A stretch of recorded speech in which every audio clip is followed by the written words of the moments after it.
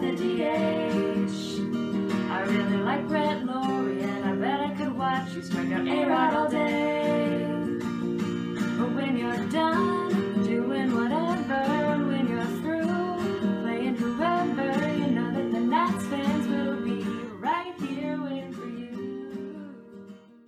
Hi, everybody. Welcome to Resting Pitchface episode 33. I'm Kay. I'm Laura. And I'm Sydney. As always, you can find us on Twitter, Resting Pitchface with no G. That's kind of our primary mode of communication. But if you like to be old school, not fully old school, we're not talking telegrams or anything, but you can always email us at restingpitchface@gmail.com. You can check out our website, restingpitchface.com. That has links to a whole lot of stuff, some sort of bonus materials, some blog posts, some other graphics, and our Zazzle store if you ever want to rep our brand, as it were.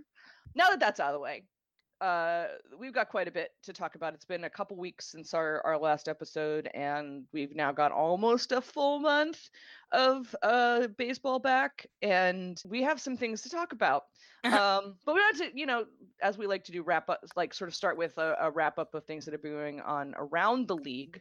And I saw something the other day that I don't think there's much necessarily to talk about, but it's so wild to me that Shohei Ohtani, I can't remember, of course, now what stadium he was in. The team told everyone to I think be it was quiet. the Royals. Was it the Royals? And there was like not many people there, apparently. But the team, unbeknownst apparently to Ohtani, asked that everyone be quiet in the ballpark while he was batting, like it was golf. And Did they give him a green jacket at the end? I hope so, because it's just that, like, it's so weird to me that, like, everything in baseball keys me up to be the opposite. You be as loud as possible when somebody is batting, because it ramps them up, and to be like, oh yes.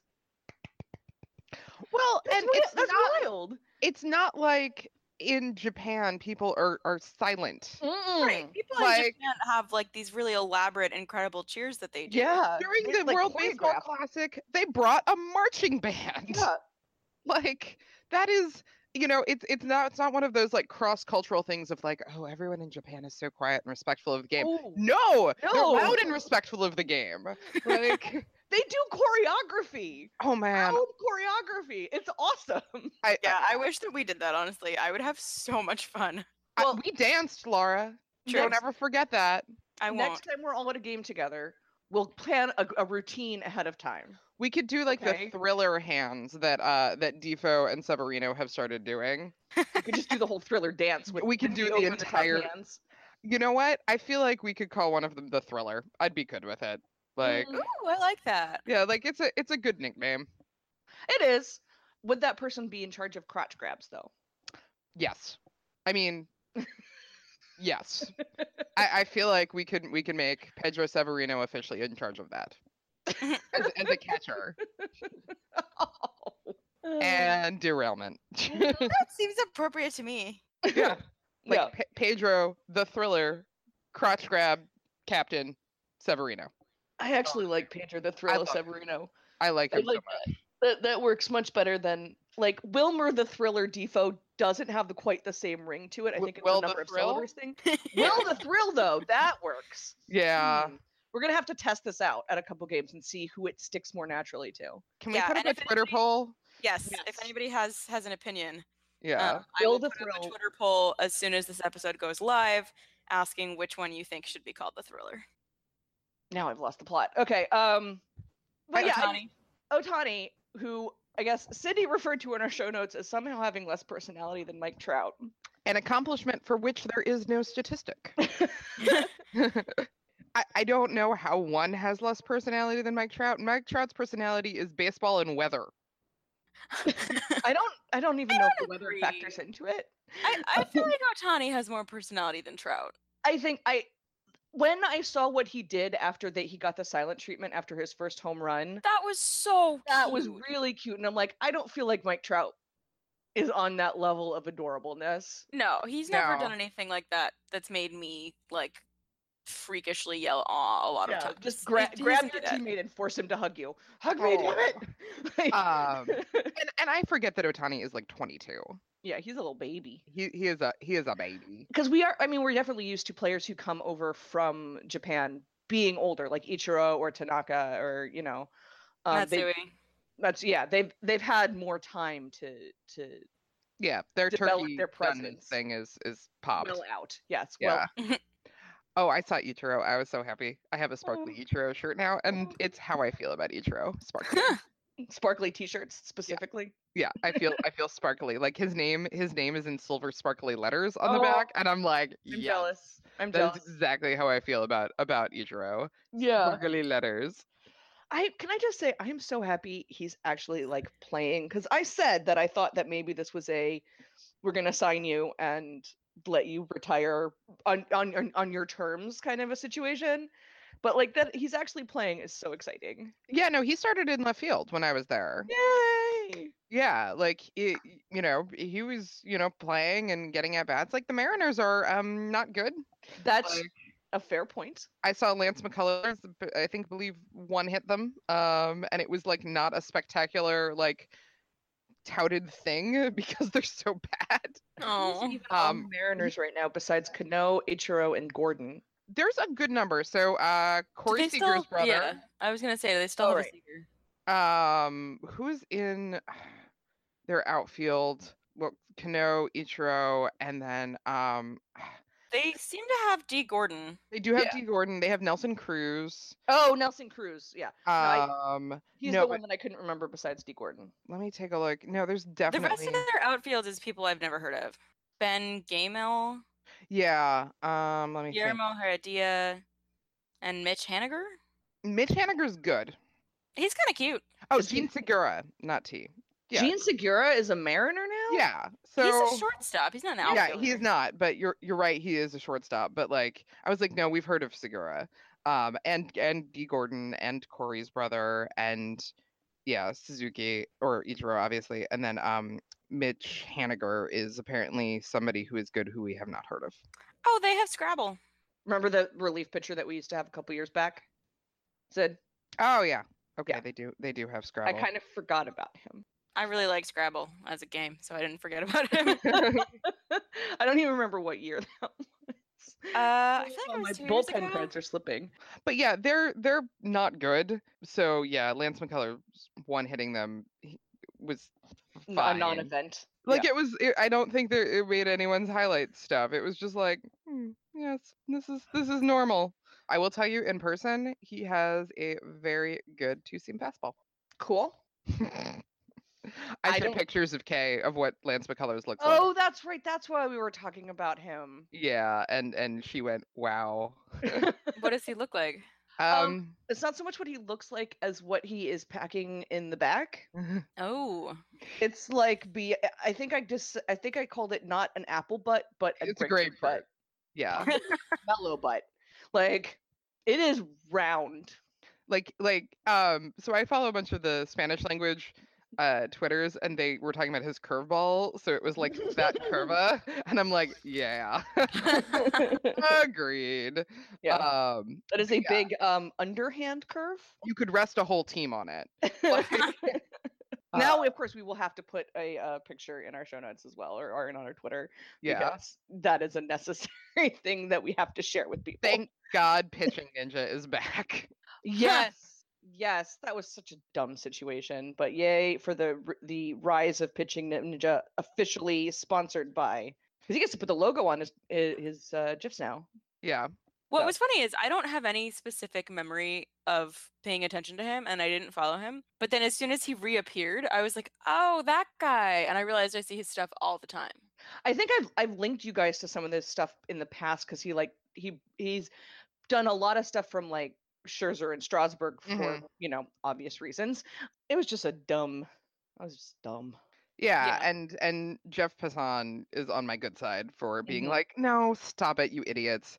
And Yeah. then and we're not naming them because like I Yeah. don't want them to like they're like stupid frat Voldemort.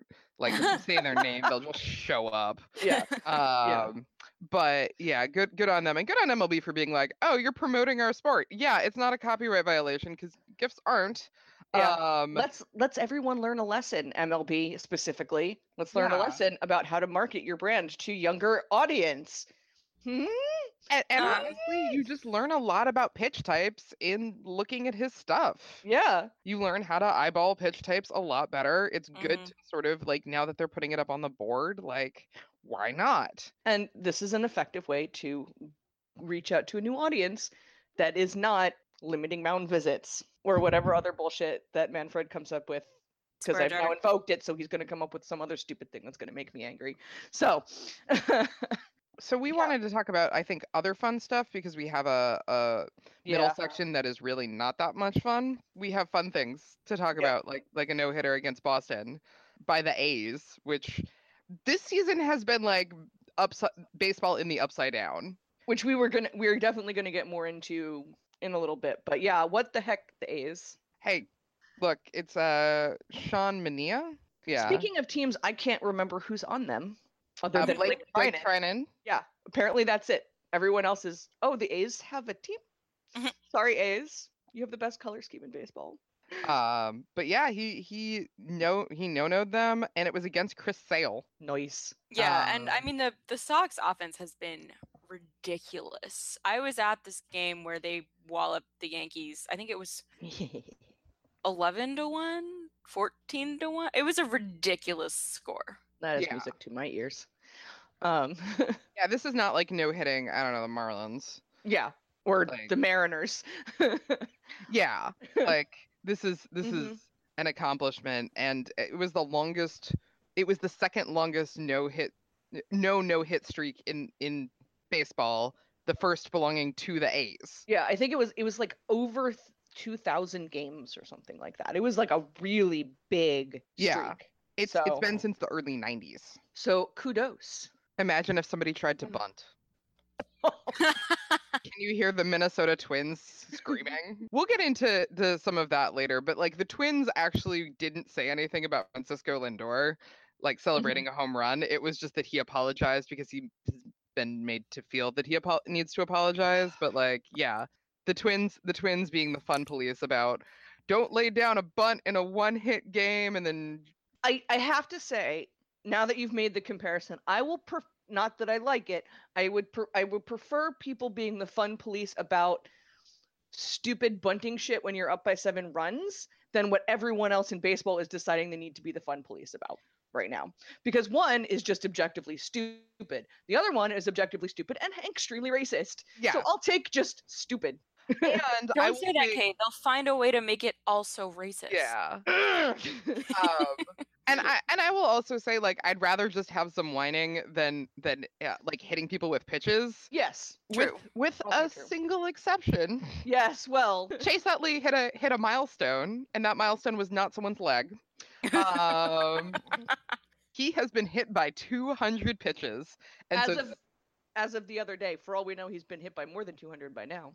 yeah. Though we played against the Dodgers, and we haven't hit him with a pitch because we don't deign to do that. Stop bringing logic into this. Yeah. Max hit, who was it? Seager with 2 different pitches? Yeah, with I And- figured. Yeah, but they were both breaking balls, and neither of them was in situations where anybody wanted to be put on base. But shout out to Dodgers Twitter for being mad about it anyway. I respect that. I don't agree with you, but I respect that. Also, I think it was just Seager trying to be like Chase Utley. There's also Well- that. I mean, he does see him as like a father figure. A very specific kind of father figure. like the George Michael song. So this hit by pitch heat map Yes. Yeah. that y'all have informed me exists, is it centered around any particular body part that you can recall? Like, do people really like nailing Chase Utley in a particular place, or is it just like kind of One, the phrase "nailing Chase Utley" I in was a gonna particular say- place shall be stricken from the record. I was going to say that was a very interesting choice of words. Yeah, he I- gets hit in the shoulder and then the torso, a little bit in the head, which is terrifying. Ooh, A I lot don't in the like it. I thigh. don't want that. some in the foot, which obviously, stuff bounces, and the knee. But yeah, I mean, he turned into it because it's shoulder, torso, thigh. But Yeah. that's where you're supposed to get hit by pitches, because you don't want to get hit in the hand, the wrist, the head, the knee. For the record, this heat map is not just beans. Like, it's Right. intentional and unintentional, because everybody's going to eventually get hit unless you stand like way the hell off the plate, but eventually everybody's going to get hit. So I can't remember, does the heat map show intentional versus unintentional? No, it doesn't. And there's not Okay. a real way to tell other than if Right. the pitcher is then warned or ejected. Yeah. And even It's then, all eye testy, and you don't really know. yeah. And a bunch of people have posted things of him clearly leaning into things. Well, when you're 39 and you got to get on base, you'll do it however you got to do it. He's 39, Sydney. I know, he is not my age, so thank you. He's definitely not my age. Kay insulted me and everyone like me by implying that Chase Utley and I could have anything in common, such as our age. I did not say we were the same age. I said he is not that much older than us, which I maintain is true. He's 100 years old. He's 39. He's completely gray. He's been hit by 200 pitches. We are in the same decade of our lives as Chase Utley. No, I don't accept that as a fact. Oh Jesus, I'm never turning 30. Good luck with that. I wish you the best. Yeah, the progression of time will get you. Mhm. You know who the progression of time does not seem to have gotten that much? Speaking of people in their late 30s who I actually like. Who? Jose Batista. Oh, Oh, Joey Bats. He's gonna be a barb. oh, But he's gonna be a third baseman, and I'm so conflicted. I'm because I so- love third baseman. I'm just so icked out by him having to be a barf. But that means we're gonna see him. I know, As but a we're having to see barf. him as a barf. Look, I This liked is like- R.A. Dickey when he was a barf, even though he was a barf. Like, we like Kurt Suzuki. I'm trying to decide for myself if this is emotionally worse for me than Kurt Suzuki as a barf. And I think it's slightly emotionally better because I love Kurt Suzuki and I want him back very badly, but it's still just so upsetting. Joey Bats, you're on a- better than this. He's on a minor league contract. That's the other part that's just so upsetting. yeah. Like, and they were like, oh, Ryan Flaherty, he's gonna be up, and Ryan Flaherty's gonna be down or whatever. I'm like, Ryan Flaherty is actually hitting really well. Like, I don't know if you guys have noticed that. The I barbs haven't, I don't know who he are good. When they were up here, I was eavesdropping on a conversation on the Metro between a Nats fan and a Barbs fan, and the Barbs fan was basically like, "Oh yeah, Flaherty's my favorite." And I'm like, Who? Isn't he 5 minutes old? How is he your favorite already? Oh, okay. Well, one, we cannot criticize people for liking the young ones. I know. I mean, I can, but I know. We all thought Moises Sierra was 4. Yeah, that was a fun little shocker. Moises Sierra, for anyone else who's been in the dark like we have been, not a prospect, not a little baby. He's 29, and this is his 4th major league team. Yeah, we were talking about what did you call it? The provenance of Moises Yes, Sierra? I had to look up the provenance of Moises Sierra because I couldn't remember what I had to know for sure that he was on 4 other teams. Interestingly, his last team was in 2014 on the major league level. And I revealed the sad fact that I learned the word provenance from a Supernatural episode about a haunted painting. So obviously this led to the natural solution of why it is that Moises Sierra looks so young. He is Haunted painting. It's a Dorian Gray situation. Yep, Solved. We found Christian Yelich's spiritual twin. We found the other Dorian Gray scenario in Major League Baseball. I feel like D. Gordon, though. See, the thing is, D. Gordon, I feel like part of what makes him look so young is the fact that he's just small to a certain extent. Does that make any sense? I just look at him, I'm like, oh, he's young. And I'm like, if you get it on his face, it's not like he looks his age or looks wizened or whatever, but he's not doing a full-on Dorian Gray scenario like Yelich or apparently Moises Sierra. Yeah, I'm happy with Moises Sierra because he can hit and he can play left field, unlike certain Matthew Adamses that I don't want to mention. But I'm waiting for the first time that, first of all, Joey Bats is going to be up because at least let him hit off the damn bench. Yeah. And second, the first time he flips a bat to, the stratosphere, what is Atlanta going to do? They're all going to just they're going to gasp themselves into comas. Like, oh my word. They will And then clutch. just faint and then not wake up Yeah. again until the baseball season's over. They will Yeah, that would clutch be their great. pearls so hard that they Yeah. will cut off their own air supply. Just But like, yeah, I'm like, oh, you guys seem to have a lot of feelings about how to play the game of baseball. Jose Bautista also has a lot of feelings about it, but they are not the same feelings, guys. he's right. He's got the so right right. feelings. Yeah. You guys are really creepy. What, that we're whispering sweet nothings about bat flips? No, this is normal. That is a normal thing. I'm not gonna argue with you on that. No, I mean I agree. I'm happy that we're gonna see him. Mhm. Assuming he makes it up. But I don't know. I mean, does anybody know if he can play third base? Yeah, so the answer is no, we don't. Didn't when he was like much younger, he do it? Yeah, but he has not recently Yeah. played third base, and like, well, he has, but not for a number of innings that would give us a sample size. hmm And so everyone's like, I Yeah. don't remember know. the deal breaking as like third baseman Jose Bautista, and everyone on Twitter collectively kind of going, "Who?" yeah. Like, what? Yeah, I don't know. Do you have to be athletic to play third base? Like, do you have to be able to move laterally? I'm trying to think of the oldest player who I know of that's played third base, and my brain is coming up with Chipper Jones and Cal Ripken. Yeah. Like it's a young man's game. It's a young man's corner. Yeah. Like Ryan Zimmerman's arm fell off, and so he had to move to first. Yeah, he went to the Right. old man corner Yes. from the young man corner. Yes. And second base is the you don't really need to do shit corner. Don't worry, Trey's behind you. Just let him do it. Hard disagree on second base, but anyway. Well, I mean, the way we play it. Yeah, being on second base is a different scenario. Where the actual base is located, I guess.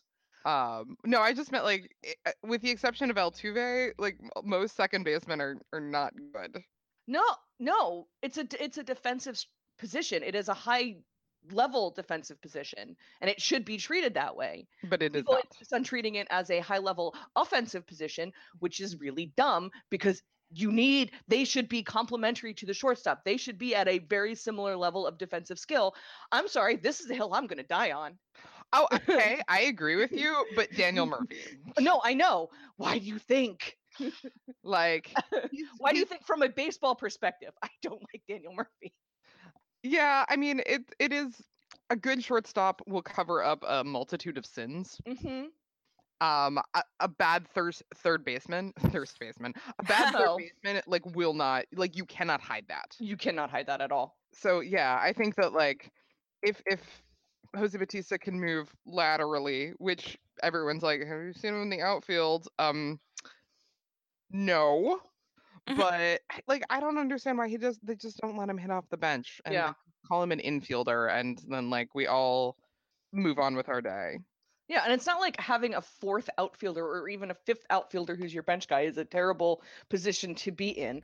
Outfielders get hurt. It's true. Or have him, yeah, maybe have him, know that you can defensive switch him into third base, but like he's not a starting third baseman. No one thinks he is. Yeah, so why even start there? Yeah. I think that's Wishful what he thinking. wants to play.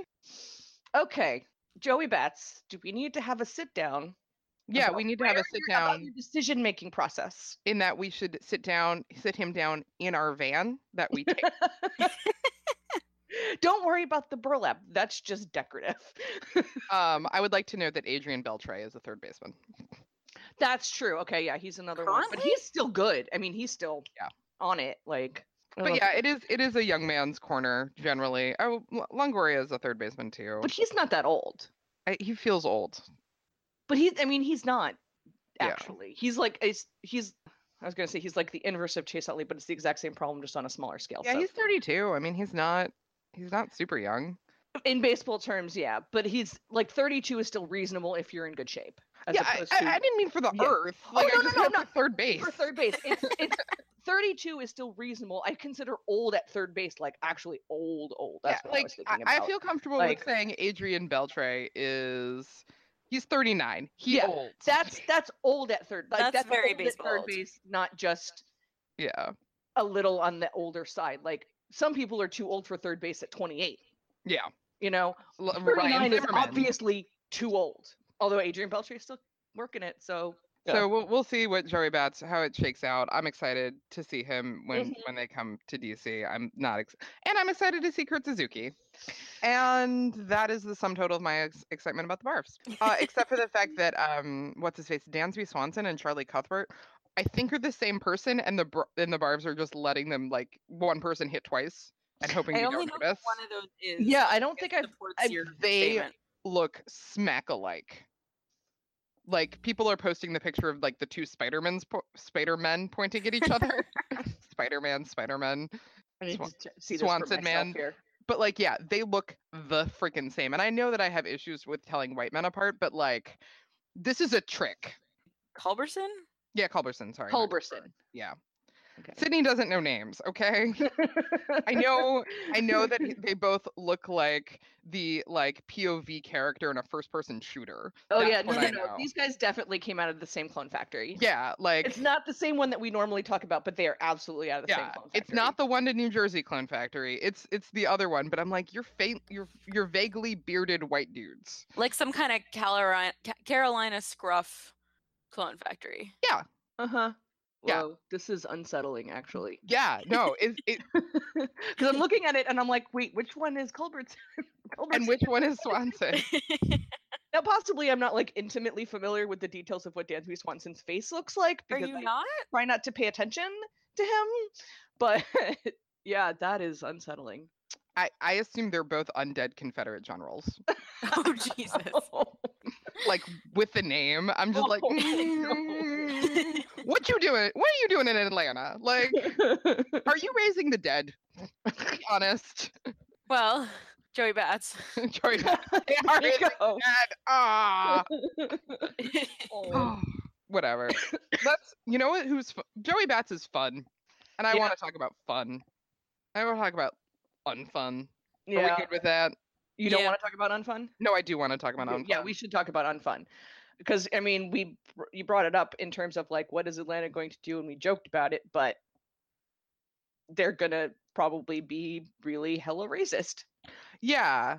So I alluded to this earlier. They did a series in San Juan, Indians Twins series in San Juan. First of all, I think that they should, we've talked about this, I think they should put a major league team in San Juan. Oh yeah. And one in Mexico City to do like an AL, NL kind of thing and, balance, whatever. Absolutely.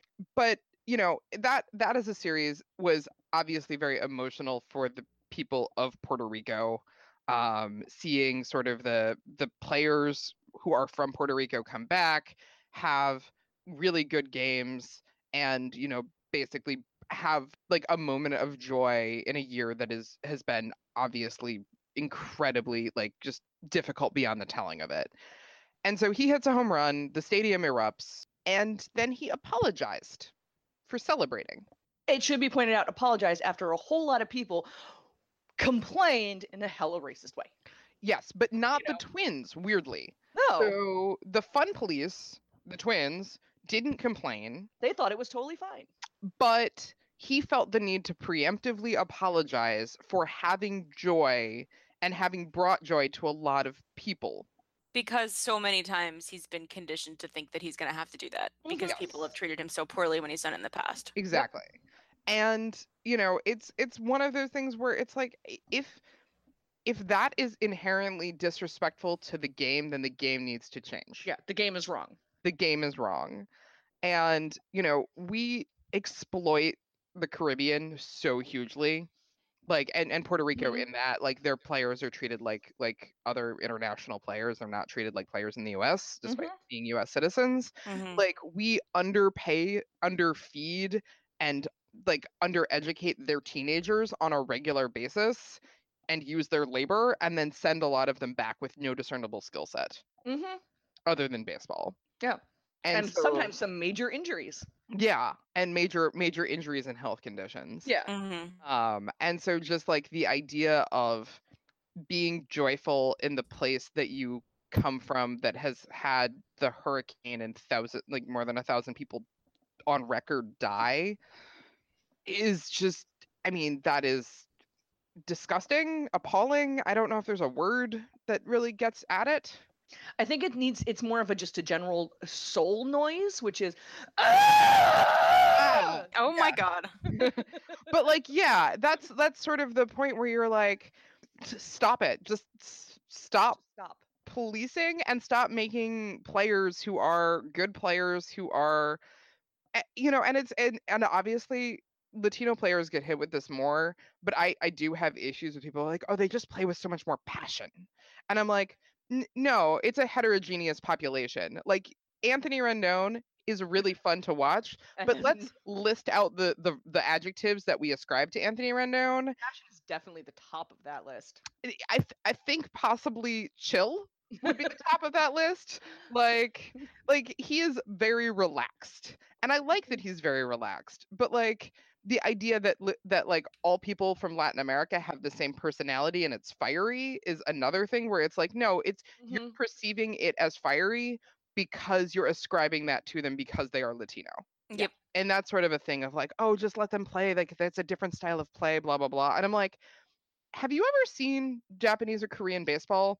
It's super high energy, super fun generally, like culturally, and yet we don't ascribe those adjectives to players from those places. No, not at all. No, because Korean our players stereotype for Asians in this country is a very different the opposite. stereotype. So Exactly. U.S. society likes to say the opposite, even in all evidence to the contrary. I mean, that might the be actual culture of the leagues that they're coming from. That might be part of what we talked about to begin with the team not consulting Ohtani about like, should everybody be quiet for him? Yeah. You know? That is very much a possibility in that situation. Yeah, I don't know why the Angels decided to do that. It's again not like he played in silent stadiums. Yeah, but no, I mean it's all back to this. It's back to the stereotype, like you guys were saying, you know. Yeah, and if let's say Ian Kinsler was fired up about something, Ian Kinsler would not apologize. No. Has Ian Kinsler ever been fired up about anything? Yes, he is fiery. He's an asshole. Like okay, so see, I see fired up as positive. Yeah. Whereas I see Ian Kinsler as negative. Okay, so here's a better one. Several years ago, when we still had Jordan Zimmerman, who thankfully seems to be okay after getting hit by a pitch in the face. Sorry, just to mention that. So scary. He seems to be fine. When he was with us, remember the whole joke was like, does not show emotion, and then that one time he showed emotion for the first time in his life, we all went nuts because he was like pumped up. Literally all he did was like fist pump the air and like yell. Yeah. We were all like, oh, so good. White dude getting very praised for a very minimal level of excitement. Or Alex Bregman, you've seen the gif of him like standing on the top step of the dugout holding the rail and just like doing that noise Kay made earlier, like that soul scream. And I like Bregman. I think I take digs at him too much because he is praised for things that Latino players are criticized for. The digs are more at the people who are doing praising, not Bregman himself. But I think he's a good like comparison because he is again like a white guy holding a railing and screaming versus and so there's sort of the difference in that's perceived as positive. Oh, he loves the game so much, blah blah blah, and then Lindor has to preemptively apologize for doing something that had, I don't know, Bregman gone and done in I think he's from Albuquerque, like in Albuquerque if they were playing there for some reason. That would not be criticized for. Right. And so like, yeah, the whole like guys who are pumped up to be playing in front of like their family or their hometown, or when like Tanner Roark's entire hometown came to cheer for him, that's perceived as good. But when or the Astros winning the World Series because like the city of Houston deserved it for what it's been through. And that was the narrative, and it's a bullshit narrative, but like the Astros were good and they beat the Dodgers and like okay, but like they didn't deserve it because people had died in Houston. Right. But that was not seen as like negative that they were excited about it versus Lindor was excited about playing in a place where people had literally died. I don't know. I have obviously a lot of feelings about it. Well, he would have gotten that blowback he would have gotten that blowback if he had been doing it literally anywhere else too. It's not even just about the fact that he happened to be in Puerto Rico. Obviously, that added to his own personal excitement. But if he had been playing literally anywhere and done that, because we've seen that every time and time again, who gets beaned celebrating during their home run trats? Non-white players. And Bryce Harper. He is the weird outlier that proves the rule. I was gonna say, can we get into the blog post a little bit? Yeah, let's. Yeah. Okay. So like, because Bryce Harper and Ian Kinsler are the outliers that prove the rule. So I got mad when Rendon got ejected, because everyone got mad when Rendon got ejected for literally doing nothing. Right. But you know, he's a fiery Latino player who we need to Oh, police. yeah. Oh, okay, sure. You know who I was reminded of seeing the pictures of him, because I was at the game, so I didn't see the pictures till after. The pictures of his face, he looked like Ryan Zimmerman. Yeah, you're right. It was Zim face, which was like, what? Zim What is face and happening? Zim body language. Yeah. He was also, I'm pretty sure, smiling. Yeah, well, I mean, he getting ejected because Tony proving once and for all that he can smile at any time. And everyone's like, he's just like a super amiable dude. Like, what are you doing, guys? And that ump was totally wrong about the strike zone, and I think people had been like being like, oh, was that a low strike? Oh. But like Tony didn't even argue, so he got ejected, and then I was like, let me see basically if there's been analysis of rates of ejection of non-white and white players. And the answer is there hadn't been, so I decided to anchor a spreadsheet. The Umpire Ejection Fantasy League is a thing. Cool. They put up data back to like 2012. I only looked at StatCast era data and basically found that when you compare their non-white and Latino players' ejections to their representation in the league, they are ejected a disproportionate amount. And that the only time that the reason that people don't see it as much is because there is a handful of white guys who get ejected repeatedly for being Bryce Harper, being Ian Kinsler, stuff like that. So to clarify, being Bryce Harper is not a thing that deserves being ejected. Being Ian Kinsler is. Yes. Well, but like Bryce is, you know, he is passionate. Yeah. And fiery, and I've seen him get ejected for like nonsense because like the ump doesn't like the way his hair is. But like people, because of the eye test, think, oh, well, maybe white players get ejected the same rate. In 2015 and 2016, in 2015, non-white players made up 50% of ejections, and in 2016 they were the majority of ejections. And this is despite being a significant minority in the league. Yeah. So it was sort of averaged out to being non-white players are about 40 to 42% of the league, but no Asian player has been ejected in that time. Yeah. So it's again Latino and black players being disproportionately ejected, because when you say, oh, well, like not one Asian player was ejected during this time, that then means that they are really overrepresented. And the issue is like the data I have from MLB doesn't talk about which ethnicity each player is. So like I had to go and hand assign it. So like, for instance, I did not know Joe Ross was biracial. I did not know that his mom was Korean. I did not know the Korean part. A lot part. of people know that, which I think, I mean, this gets fuzzy all the time, but I think perception in these types of situations can be more important than reality, because like so few people actually know that Joe Ross is half Korean. Yeah, and I had some caveats like Cervelli. Yeah, that was a weird one. Is, you know, he's Italian and he's Venezuelan. He I believe played for Team Venezuela. No, he played for Italy. He played for Italy? Mm-hmm. Okay. I thought that was okay. Yeah, so he played. Sorry, I thought it was Napoli. No, it might have been both of them, but it was Cervelli definitely played for Italy. Okay, so like I have no idea that like how a particular umpire looks, what they look at him and they see, and people were like, well, I don't think people know Rendon is Latino, and I'm like, and I'm like, this is not like a paper bag test kind of deal of like, God.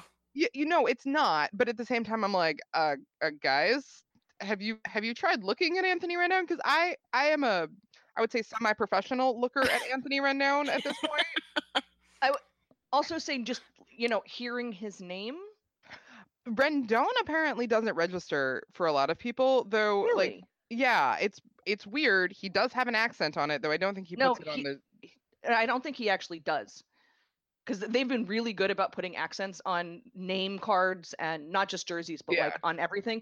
And he has never shown up with an accent, despite the people who didn't used to and now do. Okay. So I don't think he actually does have an accent. Rendon as a name does occasionally get the accent over the O. But he might not prefer to have one for one reason or another. Maybe his family doesn't use them. Anyway, my Colombian friend's grandmother's maiden name is Rendon, and she has an Anthony Rendon shirt, which confused her because she has no idea what baseball is. But it's really cute. So somewhere there's a 90-year-old, somewhat cranky Colombian grandma wearing a Rendon shirt. I love that. I want to meet her. Yeah. She was like, "Oh, a shirt with my name. Why is it red?" Okay, but like, yeah, it's hard to know perception. Like, it's hard to know what a particular umpire is thinking, or if I don't think that they're thinking like, oh, I'm gonna eject them because they're Latino. But I do think that it's a clear pattern of behavior. Right. I think that's also the pattern of data is more telling, because Cervelli is one guy, right? But and if we only had like Cervelli and 5 other people, then that would be a problem. But because there is so much data, there are so many players, and you did this over several years, I think we can safely say whatever the situation is with individual players who might be perceived one way or another, the pattern regardless is clear. Yeah, that's adding anecdata versus actual data. Right. Yeah. And I will say it actually, like 2017 was like players were ejected basically proportionate to the representation in the league. Like, so I don't know what's going to happen in 2018. I am tracking it. I mean, it's probably something that's going to be in flux, and to really get the full-on picture, you're going to need probably 10 years of data, because it's going to change, just because it's not a predictable statistic. Or a predictable action, I should say, not a predictable statistic. That's the whole point of why you're analyzing the statistics. It is you can't predict somebody's going to get mad on a certain day or be perceived as getting mad, because that's really that's what it is. It's not predictive fan graphs projections of whatever. Yeah, you can't say, oh, a player is going to spike his helmet. Yeah. And I will say, so a lot of people on Twitter were like, well, basically, like, what if you look at, them deserving it, for things that are egregious? So I filtered out basically pitcher ejections, even when they were initially, even when they were at the plate, but then went and put them back in for arguing balls and strikes, but not for throwing at. Non-white and Latino players are still disproportionately ejected once you take out throwing at, once you take out unsportsmanlike conduct, which tends to be a white guy ejection. Yeah. And once you take out fighting. Yeah, fighting is the thing that I think nobody would even start to argue on. But actually, there might be some numbers in that, because there's always the collateral damage of guys who are in the fight. Yeah. Well, and when you start looking at it, you're like, oh, white pitcher ejected for throwing at, 3 Latino players ejected for fighting. I wonder what happened. Right. Yeah, and that's like a beating, and it could be that it's you just went and got your friend, and now you're all ejected. Right. It's so I was trying to figure out a way to put this before. It's the same behavior in a white person being seen as worse if a non-white person does it, or a Latino or black player does it. Like the Ryan Zimmerman doing the exact same body language as Anthony Rendon, as he has done, I'm not even sure how many times, not seen as egregious. Anthony Rendon does it, he's insulting. Exactly. And also, just like Ryan Zimmerman and Jason Worth have repeatedly done the let's go get Bryce Harper, let's go keep Bryce Harper from killing somebody. And never gotten suspended or whatever for it. Yeah. They shouldn't. But there is the issue of some collateral damage. And I will say, I didn't go back and I didn't look at video of all of these ejections. Yeah. That's a lot of ejections. That would be monumental undertaking. Well, it's also just like me going and essentially assigning, was this justified or not, is beside the point. And it's subjective. It's subjective. There is no way to do this without bias until we have automated umpiring. The subjectiveness of it is the point of why you're doing the analysis. And so people are like, well, basically, what if they have it coming? And I'm like, look, like they ejected Roberto Osuna. Like, he's so cute. And I think it was for throwing at or something. Like, I think it was when both benches had been warned or whatever. But I'm like, again, let us not assume that all Latino and non-white players are homogeneous and universally fiery and passionate and like blah blah blah blah blah. And let us not assume that all white players are wet cardboard. It's subjective, and they ascribe those adjectives to one type of player and not the other type of player, and that first type of player gets disproportionately punished. Yep. And even though like the real repeated ejectees are almost all white, except for Matt Kemp and Escobar. Matt Kemp? Yep. What did Matt Kemp ever do to Yeah, anybody? he seems so calm. I don't know. Escobar, I have to let that one go because Yeah. dude seems like a real asshole. But yeah, I was kind of like, yeah, Escobar. I was like, yeah, there's a case to be made that he just has it coming. yeah, I mean, I haven't. I think Nats fans don't talk much about the thing with the slur and the eye black that happened before he was a Nat, but he kind of lost me then. Yeah. He further lost me when his error was the difference between Max's second no-no and Max having a perfect game, but that's a different issue. That's a baseball issue and not a you're a freaking homophobe issue. Yeah. Right. Yeah. So yeah, Escobar and Matt Kemp, and I'm just like, okay, whatever. Like, but then that's for people who have 4 or 5 ejections. For people with 3 ejections, it's except for oh god, like 2 guys. It's 13 guys who have 3 ejections, and all but 2 are Latino. I am shocked. I'm shocked. Yeah. And it's like longtime players. Like this is not, and I'm just like, really them? Oh, okay. Like. Yeah, I mean, I think the sad thing is, from the minute you said you were doing this, we all kind of knew where it was going to go. Yeah. But the fact that nobody had done it before and actually having the data in black and white is a different story from just sort of knowing from the from our eye test and the other patterns of racist behavior in the league. Yeah. And so yeah, you shouldn't go into data expecting to know the outcome, but at the same time I'm just like, yeah, this is pretty undeniable, and even when you control for all of these other factors, it still persists. Right. And I mean, I think I looked at your data. I don't think you could have manipulated it in any way. You didn't significance test or anything anyway. No, So. and I want to be clear that this is and Laura was really good about doing an edit of taking out anything like as compared to chance and stuff like that. Like this is descriptive and not inferential statistics. And quite frankly, like it's not huge sample sizes. It's big sample sizes, but not huge. For baseball, I think depending on what you're in, I look at baseball sample sizes and I feel like they're huge because I at one point worked in rare disease research. Yeah, I was gonna say case study rare disease research has a different like level. Hey, we were a step up from case study. Okay. We were cohort. Oh, okay, fair enough. But like, yeah, this is purely descriptive. I didn't significant test. I'm not gonna chi-square this thing. Like, I might at the end of 2018. Okay. If I may. But like at the same time, it's just kind of like, okay, maybe we should do something about this, and maybe we should talk about it. Yeah, and I think, I mean, we've talked a lot before about the culture of the league in general, the culture of, the United States of America, and then the umpire pipeline being what it is.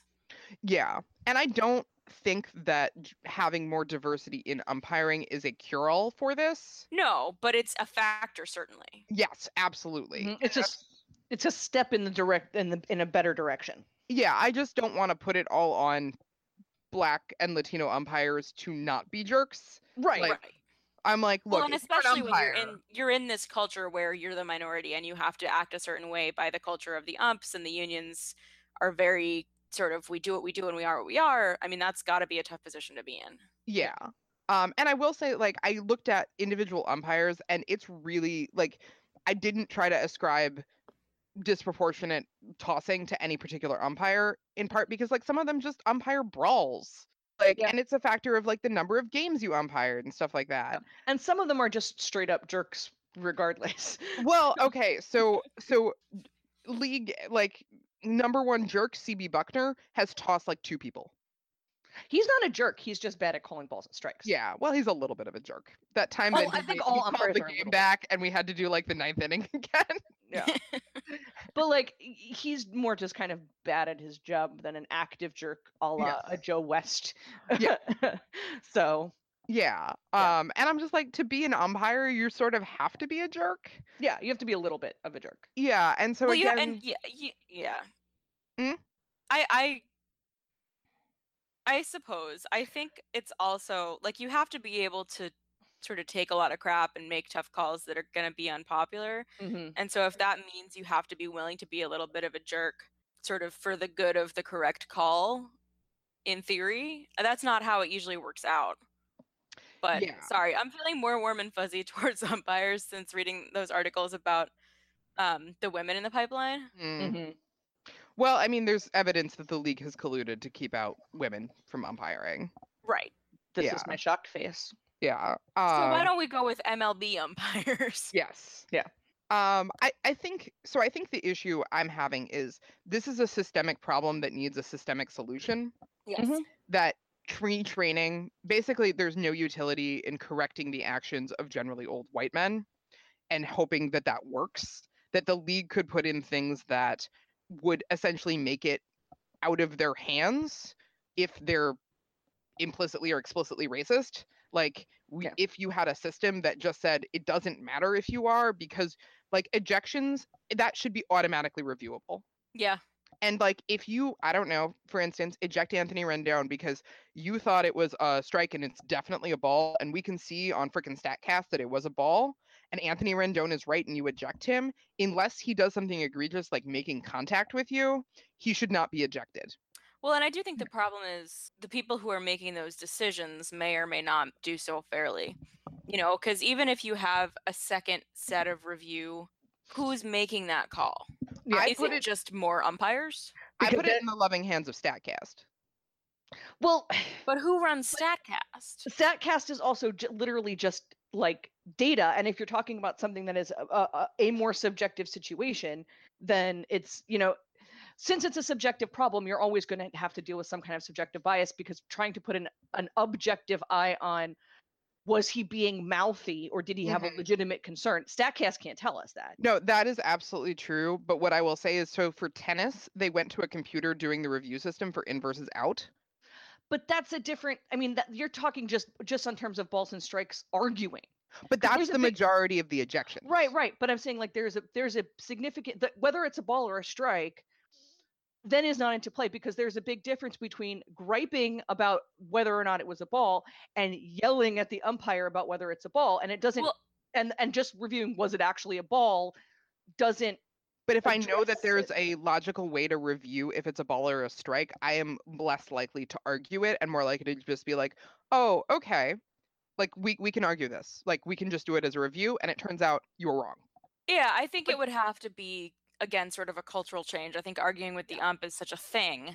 Mm-hmm. Right. Well, That if this were going to be how it went from now on, there would have to be a significant change in how players handle those situations. Well, and I think there would be. Like, if I knew that there was a fair review process in something, I would be less likely to argue it. but that's not reviewing ejections. That's reviewing balls and strikes. Which I actually think should be reviewable. Right. That's fair. You were saying review ejections, and I'm like, that's where it gets very complicated. Well, but I think like I do think that there is a point where if I get ejected for like being like, yes, that was a ball, you called it a strike, which is what happened, Right. and they said, okay, the ejection is automatically reviewable, I am less likely to get in the umpire's face. We don't need Dave Martinez coming out and making a show about it. Although I loved that. Let's be clear, I loved that. Yeah, but like he was already ejected, so that was just for funsies. It's always Which I just for loved. funsies. Yeah. Manager injections are literally always just for funsies. Except when Yadier Molina goes after somebody. Yeah, but That was bizarre. I don't think we got the full story on what happened with Yadier Molina losing his damn mind. Yeah, I don't think so either. Because like Yadier Molina has been around a long time, and he does I not do don't that typically. No, he doesn't. And so like again, the fact that he wasn't ejected for laying hands on an umpire and screaming at a manager, I think it's because the manager said something that was not what everyone claims that he said. Yeah. Because Yadier Molina lost his damn mind. I don't know. I think that there should be a different review process. I do think that ejections generally should be automatically reviewable. I don't disagree with that. It's just a question of who do we get to review it? Because if it is umpires, they're going to be dealing with the exact same implicit bias that the ejecting umpire is, and they're And they're going to want to protect their own. exactly. Yeah, I hear that. So I do think that I do think that it would tilt it towards ejections for throwing at and fighting, which I'm totally comfortable with. Yeah. I mean, there are things that players can do, regardless of who they are, that absolutely need to get ejected. Like, Yeah. I don't know. I feel like managers' challenges should be balls versus strikes because that happens in crucial moments. that is, I agree with you on that one. And I know everyone's like, oh, that'll slow the game to a halt. I'm like, no, if they repeatedly argue that and the umpire is repeatedly wrong, that umpire should lose his damn job.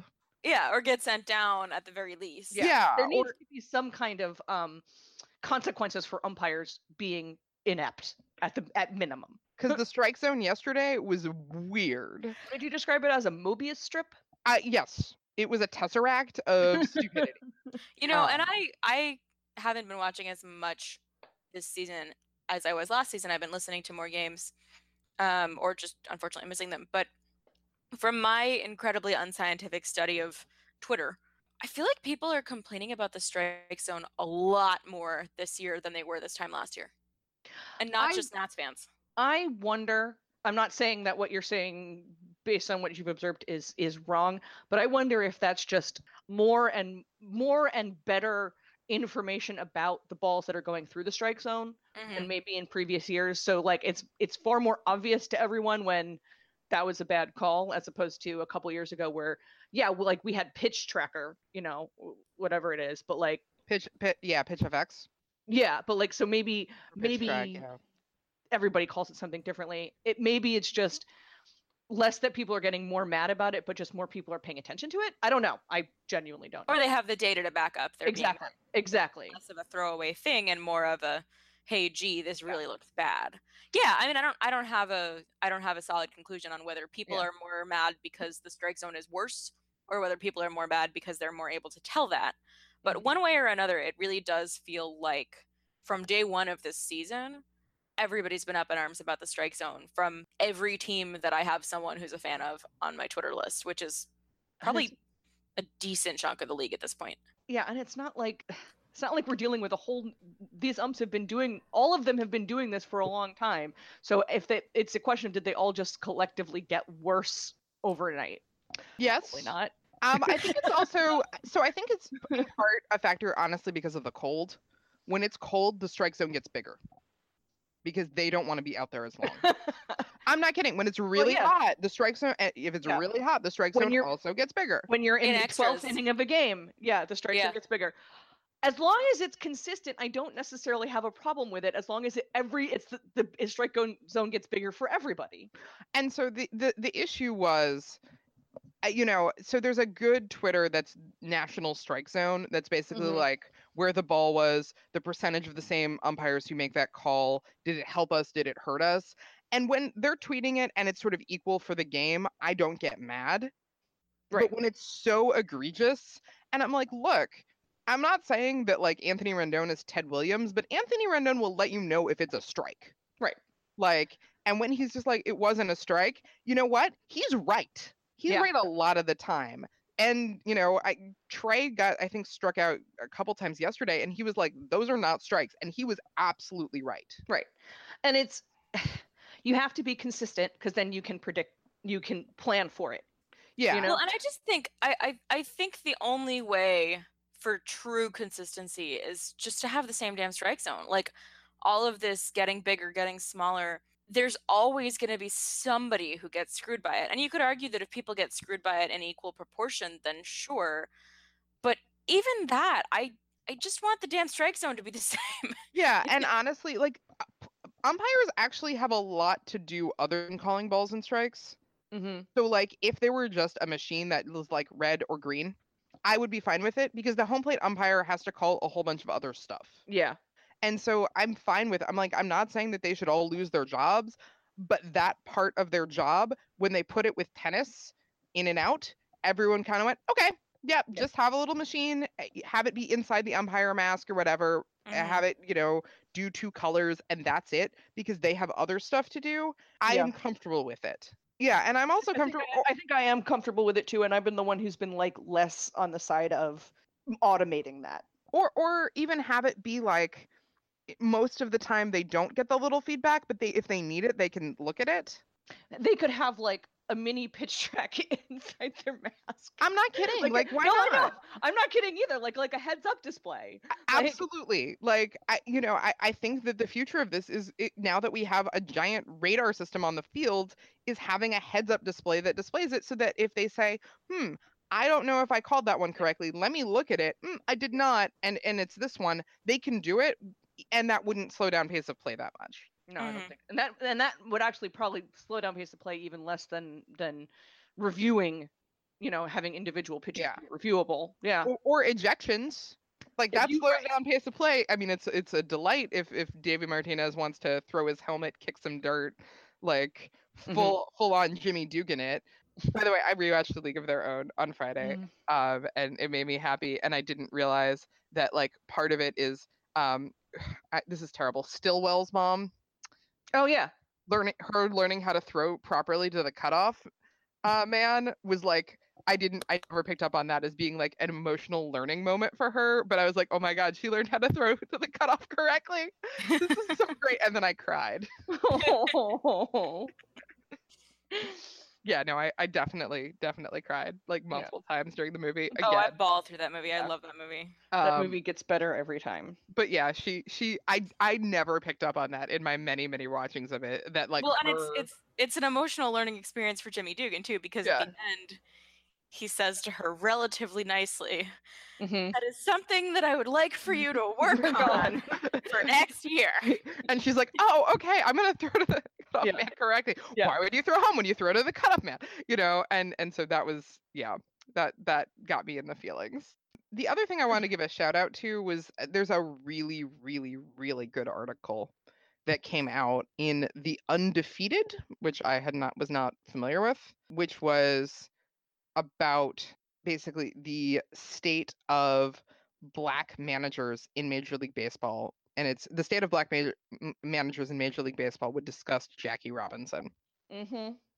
And it's a great analysis of how black managers are given fewer opportunities to take over for teams above 500, given fewer opportunities generally, are more likely to be fired even when successful, and that the pipeline is not the issue because there are now more black coaches than players.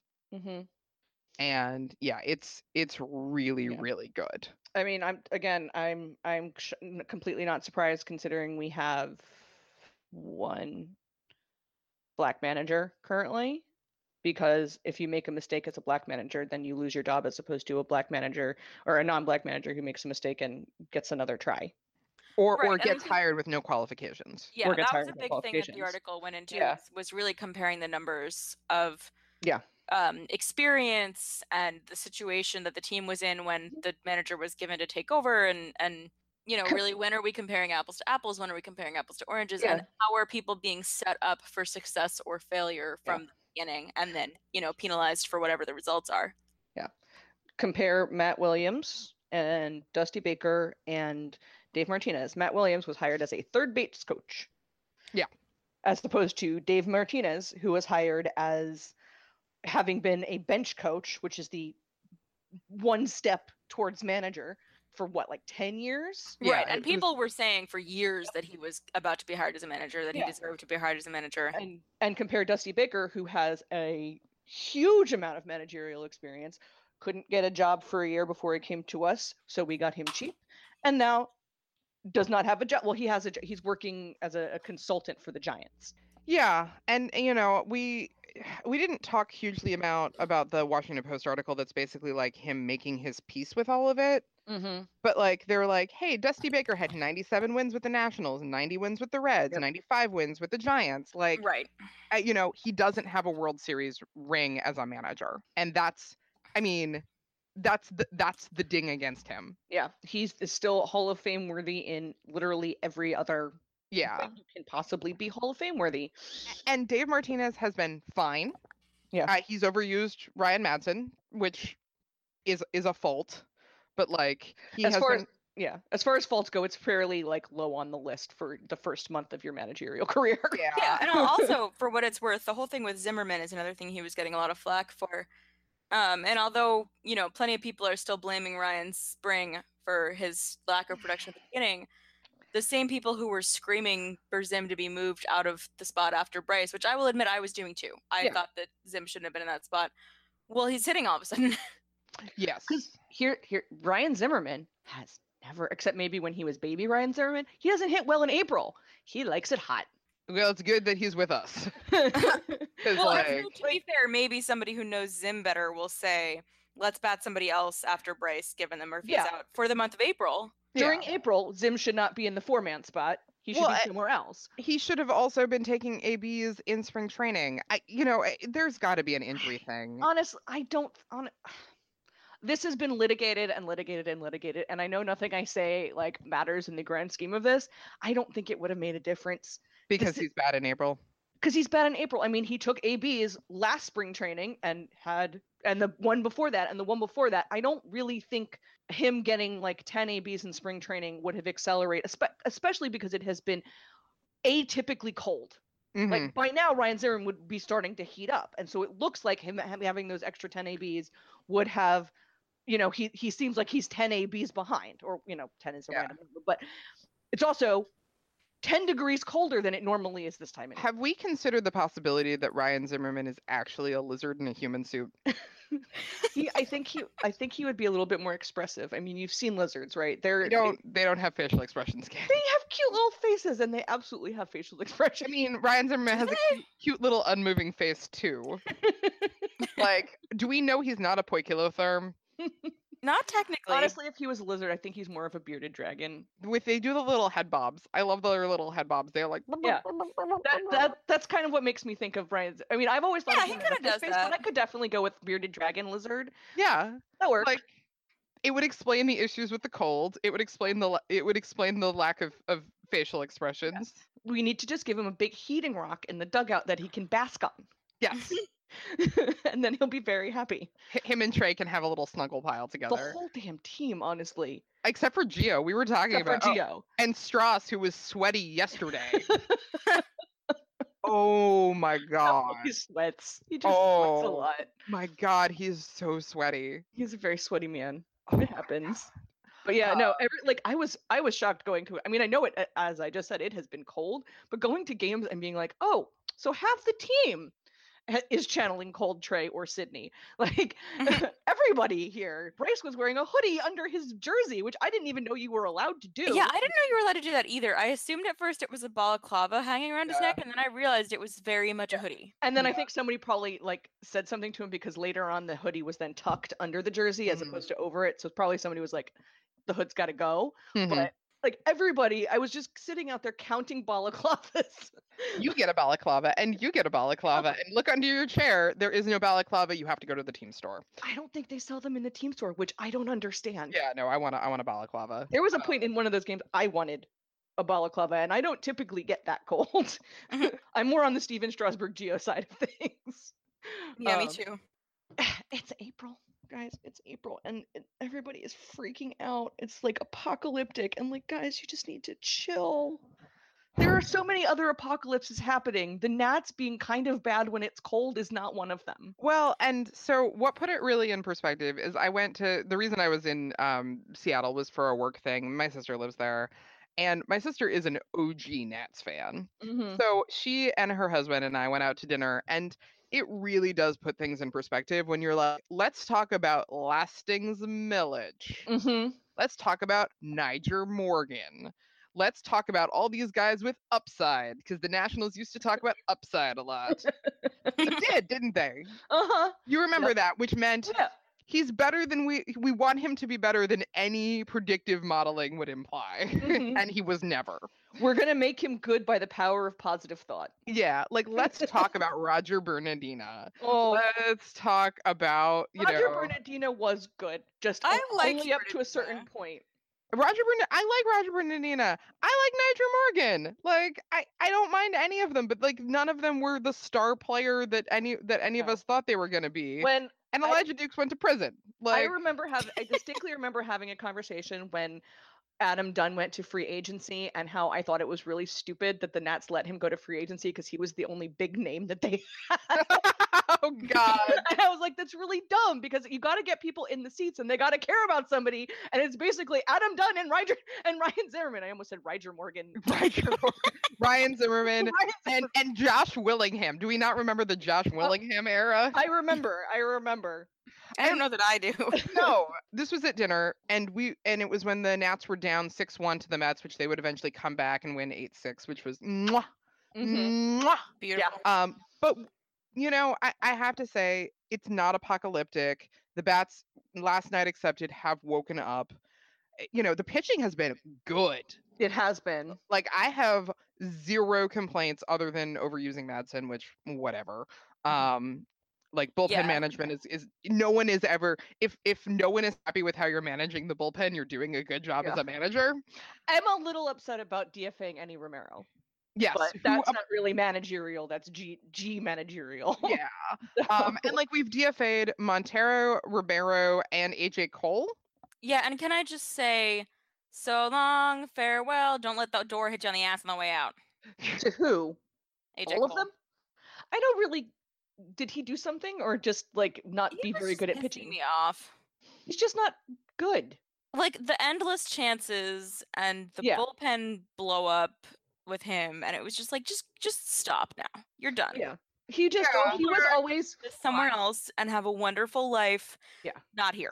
He was always fine, and then when the pressure was on, I mean, I knew it was going to happen. That's why I've had reservations about AJ Cole for years. I was still a little shocked that they just straight up DFA'd him, but I think he may have been out of options, so that might have been their only option. Hellickson, you know, Hellickson's obviously older. He's a professional baseball player. He is, and he was on the Phillies, and so it wasn't like he was really good against the Mets, and I was just like, he was really good against us too, if I recall. Yeah, and this wasn't because the Mets had never seen him before. Like sometimes when you have a new pitcher, they just get a sort of a slight beginning bump of we don't know this guy, but like he was on the Phillies, like Diamondback before too. Yeah. So it was sort of stages of. But I was like, yeah, you seem fine for a fifth starter. Like I'll take it. Yeah. Yeah, if he can keep doing in the realm of what he's just done, I will forgive him for having a first cousin who's an asshole who I lived with. That's right. Oh my God, I forgot that was Hellickson. That was Hellickson. His cousin was my housemate for about a year. You said he had good abs and bad thoughts. This was the guy that you came up with the phrase "some men are for looking but not for talking." Yes. Okay. I stand by that phrase. I agree. I've used that multiple times since you first said it. But yeah, that was the guy. He looks a little bit like Thor, actually. Oh, like, right. That was the roommate. Oh yeah. Speaking of the Mets, we have maintained that we want the NL East to be a competitive division. Yeah, I keep rolling my eyes now that like other teams are playing good, and I'm like, is this really what you guys asked for? No, not other teams. Not other teams. Just the Mets. It's the only one I'm rolling my eyes at right now. Well, and they're cooling off. Like they had that really hot start, and they've already started Metsing. So like Darno is out for the season because he's having TJ.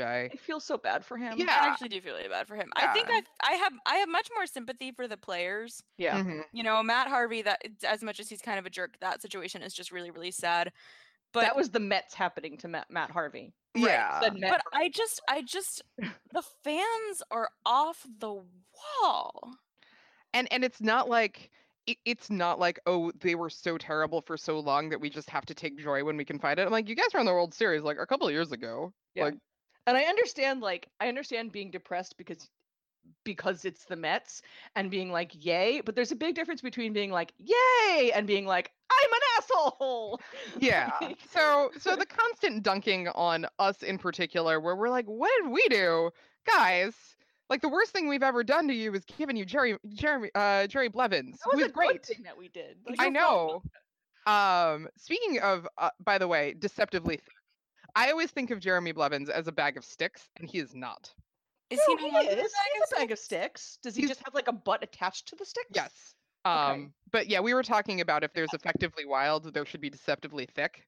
Because Strauss is definitely that now. Yeah.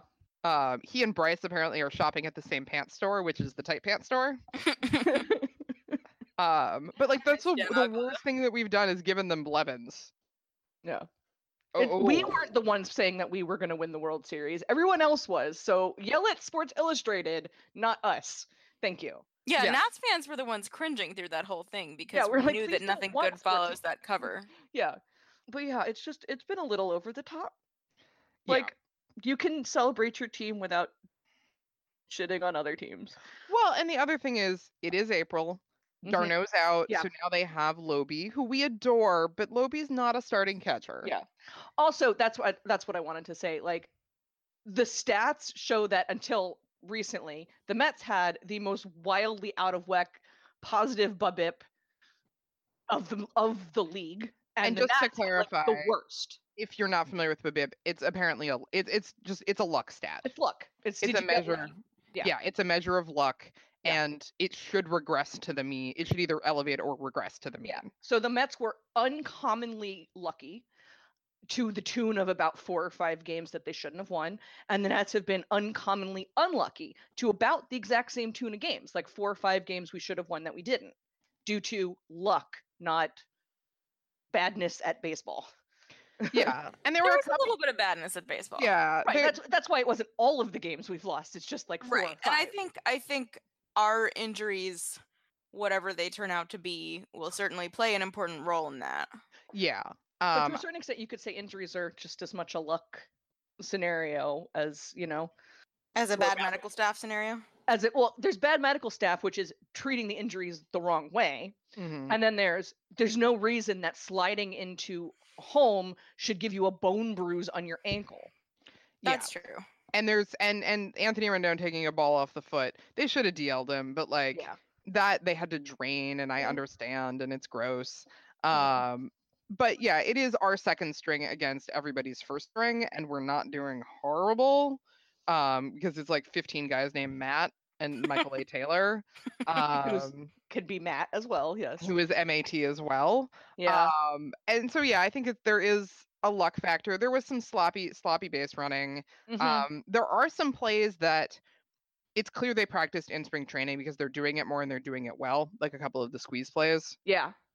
Which I've been really happy about. There are other things that maybe they didn't practice enough in spring training. Like base running. Like they're definitely more aggressive, and some of that's been rewarded and some of it hasn't. But then we compare to the Dodgers, which the Scherzer versus Kershaw like showdown that turned out to be like the Scherzer versus Kershaw both did a B+ job on their group project. That was a good game though. It was a great game, and it was a very satisfying game. That's one of the few games that I have legitimately caught from start to finish without any like missing parts in the middle. And it was a good one for that to be. I mean, I'm going to prioritize that as well. Kershaw versus Scherzer is relevant to my interests, shall we say. Yes.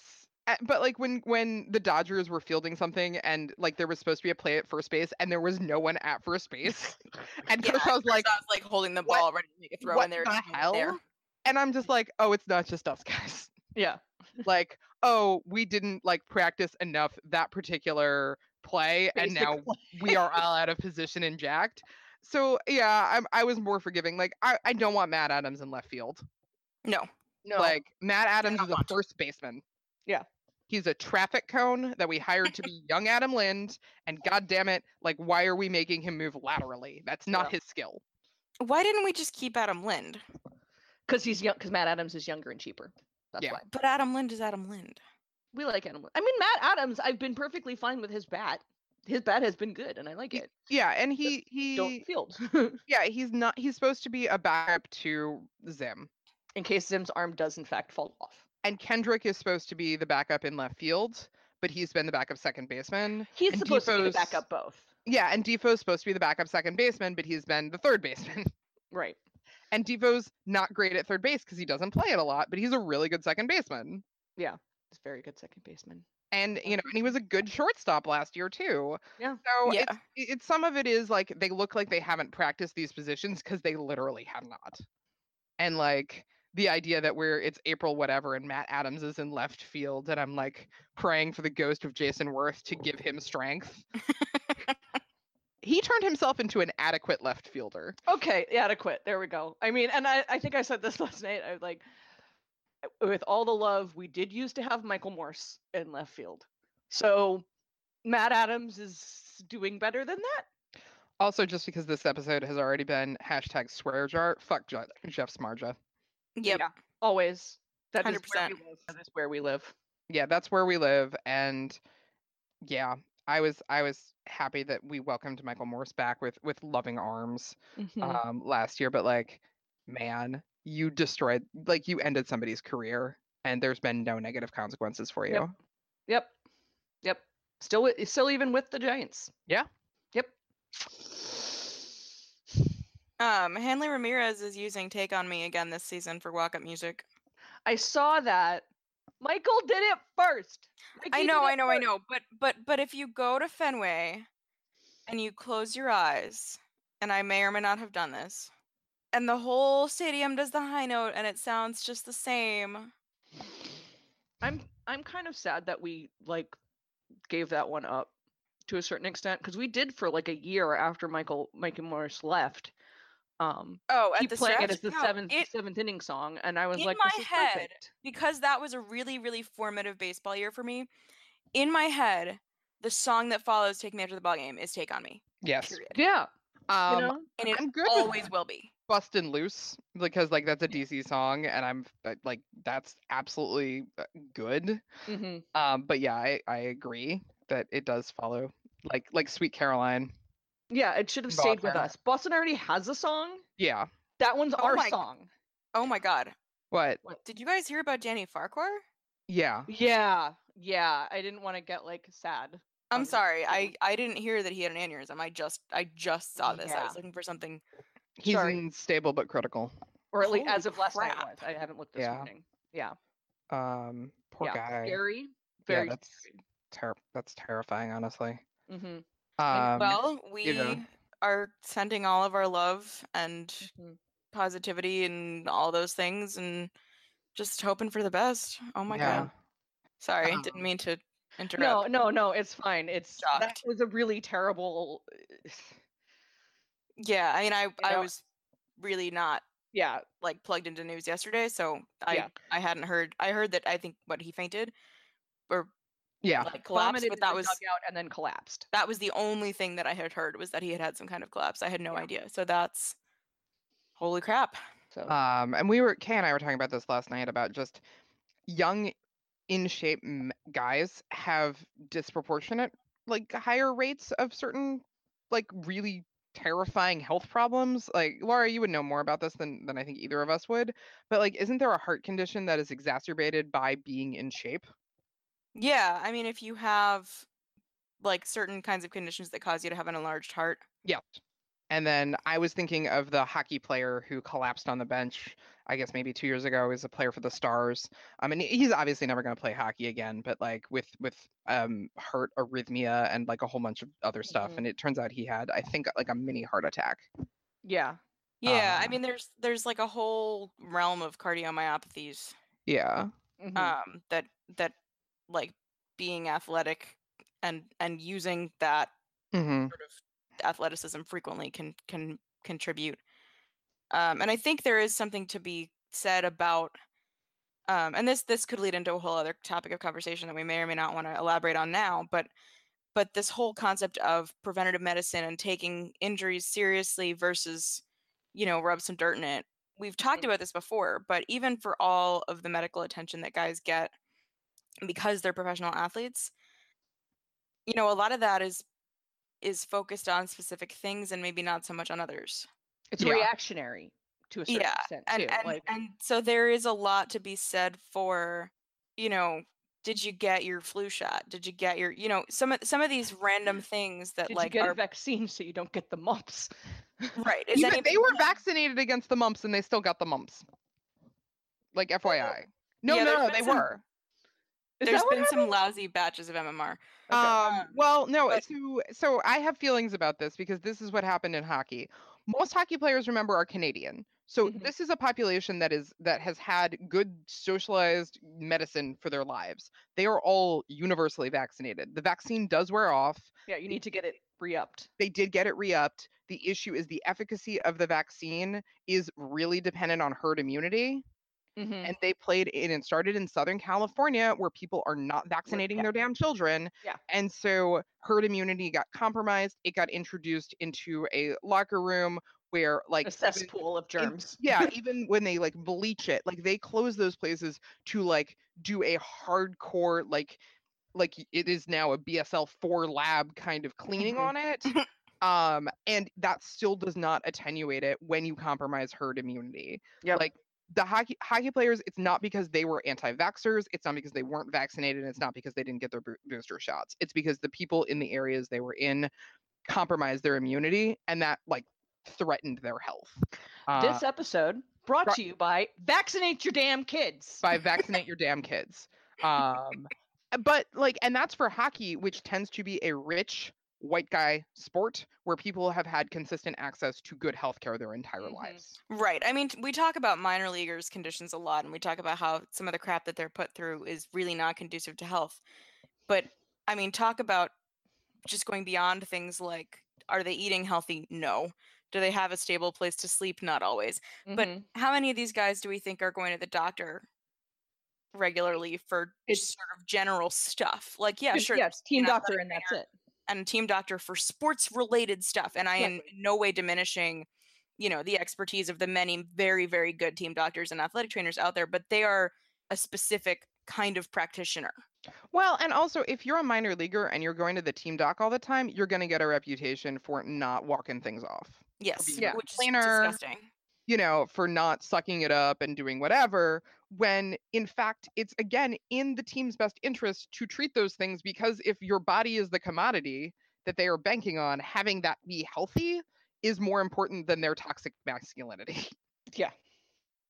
But they don't but toxic masculinity is everything, Sydney. We can't do without that. Also, apparently we're not having the New Jerseys in women's. Yeah, I heard What? Are you? I didn't know that. God, one I of was the gonna get one. HSI, I think Susan, asked apparently in the team store about whether or not we're going to be able to get those in women's, and whether the employee who answered her knew what they were talking about or not, I can't attest to, but apparently said employee said that they do not have them currently and they have no plans to have them. I was going to get one of those jerseys because I've come that far around on them. Wow, you I held really them like first them. flush. I didn't. Yeah. And I've come around completely to the point I was going to buy one. I'm not buying one if I have to buy men's size. Men's jerseys are uncomfortable to wear. Maybe they'll But have them in kid sizes. No, they because that's what I probably- have to. They probably won't. They're probably only going to do them in men's, but I'll keep an eye out. I'll write to them because I was not just going to buy one. I was going to do the custom one, which is, by the way, more of my money you would have gotten to get than if I had just bought a men's jersey off the rack. Well, that's Yeah, so it looks like they have a decent variety of people. Mhm. It's just that they're only men's. The Those are And I forever- don't know. I mean the kids ones fit me in the shoulders, but I can't button them. Yeah, I think I might get a. Oh, I want to see if they even have it in kids. Yeah, I'm also going to say this is a jersey that very particularly will not look as good just wearing it open because of the way the Nationals goes. Exactly. So- Yeah. Or do we have time to get mad about people being jerks about hats? Always. I mean, that goes back into what we were talking about before, but Yeah, absolutely related to it. Go ahead. yeah. This has just come up that Pedro Strop and Rodney have both been wearing their hats slightly to the side. Like Fernando Rodney is wearing Mhm. his hat slightly to the side, as is Pedro Strop. Pedro Strop says that it was because he feels that the batter is making eye contact with him, and it's to interrupt that eye contact. Which whatever. Isn't it Like- Strope? Strope, you're right. It is Strope. But like, whatever. You don't need an excuse to wear your hat. Yeah, and also like that is not even in the top 2,000 craziest baseball things that people do. And Rodney's doing it as a tribute to his dad. Hmm. His dad was a fisherman and would adjust his hat about the glare on the water. But we gotta police anybody who is not doing things the right way. Grape. Yeah, there's only one correct way to wear a baseball hat. Well, I mean, there are a couple wrong ways. As anybody, I mean, we've all probably seen the picture of the guy wearing his hat backwards and his sunglasses on top of his head, and then using his hand to shield his eyes from the sun. That's wearing your hat wrong. Yeah, But- wearing your hat backwards while playing is a bad idea if Yeah. there's sun. yeah, exactly. You cannot catch a ball in your hat according to the rules of Major League Baseball. That's some That's hot stupid. bull. Well, so no, that would was make the game. Sorry, go that ahead. was officially banned. People would do that, and they had to make a rule. I mean, I guess I could see it's probably not wise behavior to encourage, because it could easily lead to people trying to do it and then doing something really dumb and getting hurt. I think that it should be legal to catch the ball wherever. So, like, if you have a really big jersey, you can put it out like a trampoline, That did happen to somebody a couple seasons ago. I think we talked about it, actually. Really? I mean, he didn't do it on purpose, but the ball went right down the jersey. Maybe that's why Bryce had to tuck in the hoodie. Just so he didn't like pull it back and catch a ball. That would actually be really dangerous. Don't Yeah. do that, Bryce. Yeah. Bryce. I mean, as a plan, that is definitely leading towards the injury side of things than the not. Even catching it in your jersey, that ball is coming really fast, and taking it right in the middle of your chest, bad idea. Mm-hmm. Also, things you can die from if you're young and athletic. Getting hit by a projectile in the chest. Oh, Jesus Christ. Anyway.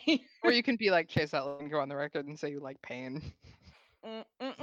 Let's just go, like, veer very far away from that. There's so many things I don't want to know about Chase Utley. It's fine. Again, at this game in Seattle, a friend was wearing like the Players Weekend Silver Fox jersey for Chase Utley, and I was like, and she's like, yeah, did you know Seeger picked this out for him? And I was like, you know what it was before, right? For those of you at home who don't, this is where you shield your children's ears, because he picked out Daddy originally. So, and then my friend went on a journey of 1,000 faces.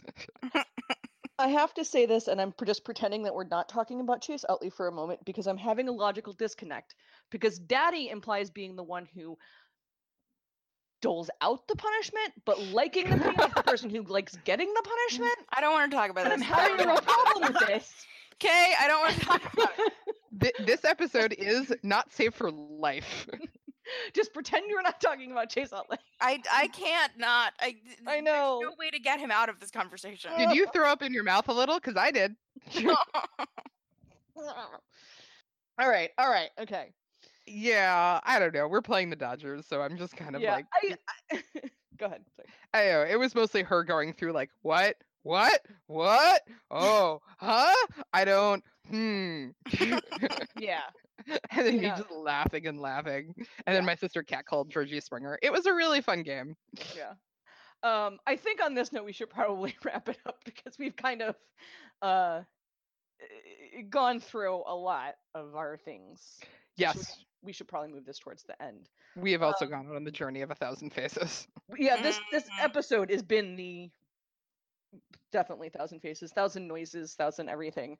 Do we have any other Nat stuff that we want to address before we say goodbye today?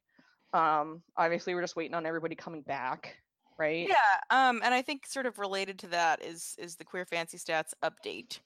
You know, Murphy hasn't been playing, so what do we do with Queer Fancy Stats? And Jen's answer to that was $1 for every game that he's missed so far.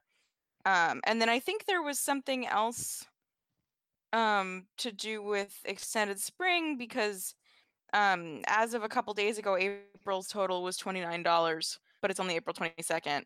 So there must be something else that I'm not finding that we're factoring in. Either way, let us know in replies. Okay, so there was a bonus donation for something as well. But then the other thing just to be aware of, if you're interested in Queer Fancy Stats, is that also Jen is organizing a group ticket order for the Night Out game. On June 5th, right? Yeah, June 5th, LGBT Night Out at the ballpark. So if you're interested in being part of the Queer Fancy Stats organized group to go to that game, you can go to the Queer Fancy Stats Twitter, and there's a link, and you would contact Jen about getting tickets to that. And then obviously, you know, that it's a the whole game is thematic. So anybody who's going that night or who wants to go that night with any group would be able to take part in the night out festivities. But they're going to have a really fun group going. So if you're interested in that, check out Queer Fancy Stats on Twitter and you can get a ticket. Check out Queer Fancy Stats on Twitter always, obviously, not just related to this, but this is a good reason to start following them. You can also follow us on Twitter if you're not already, which is Resting Pitchface with no G. You can check out our website, which has some extras, a link to our Zazzle store. You can also email us if you want to at restingpitchface@gmail.com. Subscribe to us on iTunes if that's how you prefer. I guess it's technically Apple Podcasts. Subscribe to us through Apple's stuff. If that's how you choose to listen. And if you have a moment, if you could give us like a rating or a review, that always really helps us out. Thank you, by the way, to everyone who has thus far left us a rating. I think that pretty much covers it. It's going to be May soon. I did not say that meaning to start an NSYNC song, so please don't do it to me. I didn't say anything. I know. It's going to be what? It's going to be warmer very soon. And so hopefully the Nats are going to pick it up. But until they do, I'm Kay. I'm Laura. And I'm Sydney. Let's go Nats. Let's go Nats. Let's go Nats. Please come back, Tyler. It's just not the same since you went away. We really miss your eyewear. And no way you confuse batters at the plate. There's a C for you right next to Drew, and we need you to pitch the eighth. Besides, there's no other team uses chocolate sauce to celebrate.